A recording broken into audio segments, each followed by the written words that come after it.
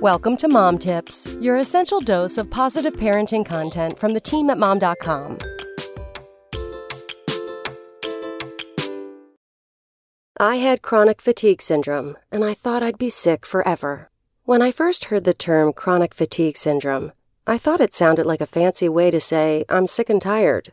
I cringe to admit this now, but in my mind, I insensitively labeled it a lazy person's disease, until I got it myself.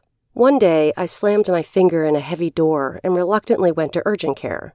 But after they took my vitals, the doctor came in with a worried look on her face. She retook my blood pressure 3 ways, lying down, sitting up, and standing. I was like, what gives? I'm here for my finger.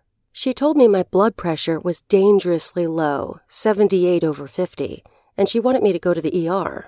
I told her I was fine. I had been really tired lately, but my doctor had done blood tests and couldn't find anything wrong with me.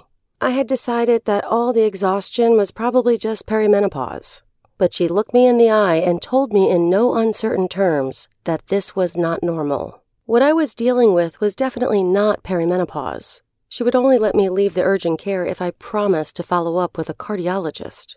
Well, I did follow up. Not only with a cardiologist, but with a long list of doctors for a long list of mystery symptoms, all of which I'd had for a while. But my primary care physician couldn't explain them.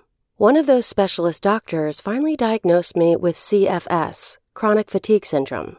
It's a vaguely understood, understudied autoimmune disorder in which long-term low-level stress primes the body to overreact to a virus, and the immune system ultimately attacks itself as a result.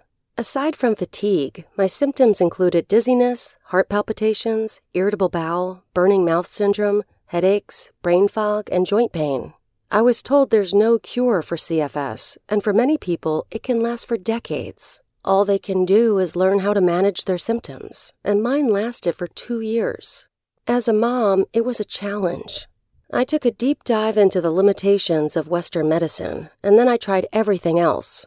I completely cut sugar from my diet, took an insanely expensive cocktail of supplements and tinctures, went to a fancy doctor who didn't take my insurance, upped my exercise, cut out exercise, did restorative yoga, EMDR, DNRS. If you've never heard of it, I probably tried it. And then finally, I was led to take a deep look at what had been causing me to feel the low-level stress that led me to get sick in the first place, and I faced it. I'm happy to say that I feel great today, and I did not end up with CFS for the rest of my life. But I know now that it is a very, very real disease. I will never again assume that a syndrome or disease isn't legitimate just because modern medicine doesn't yet understand it. I will never again take my body for granted and let myself get run down by that kind of stress. Even mommy needs a break sometimes. Come back Monday for more mom tips. Spoken Layer.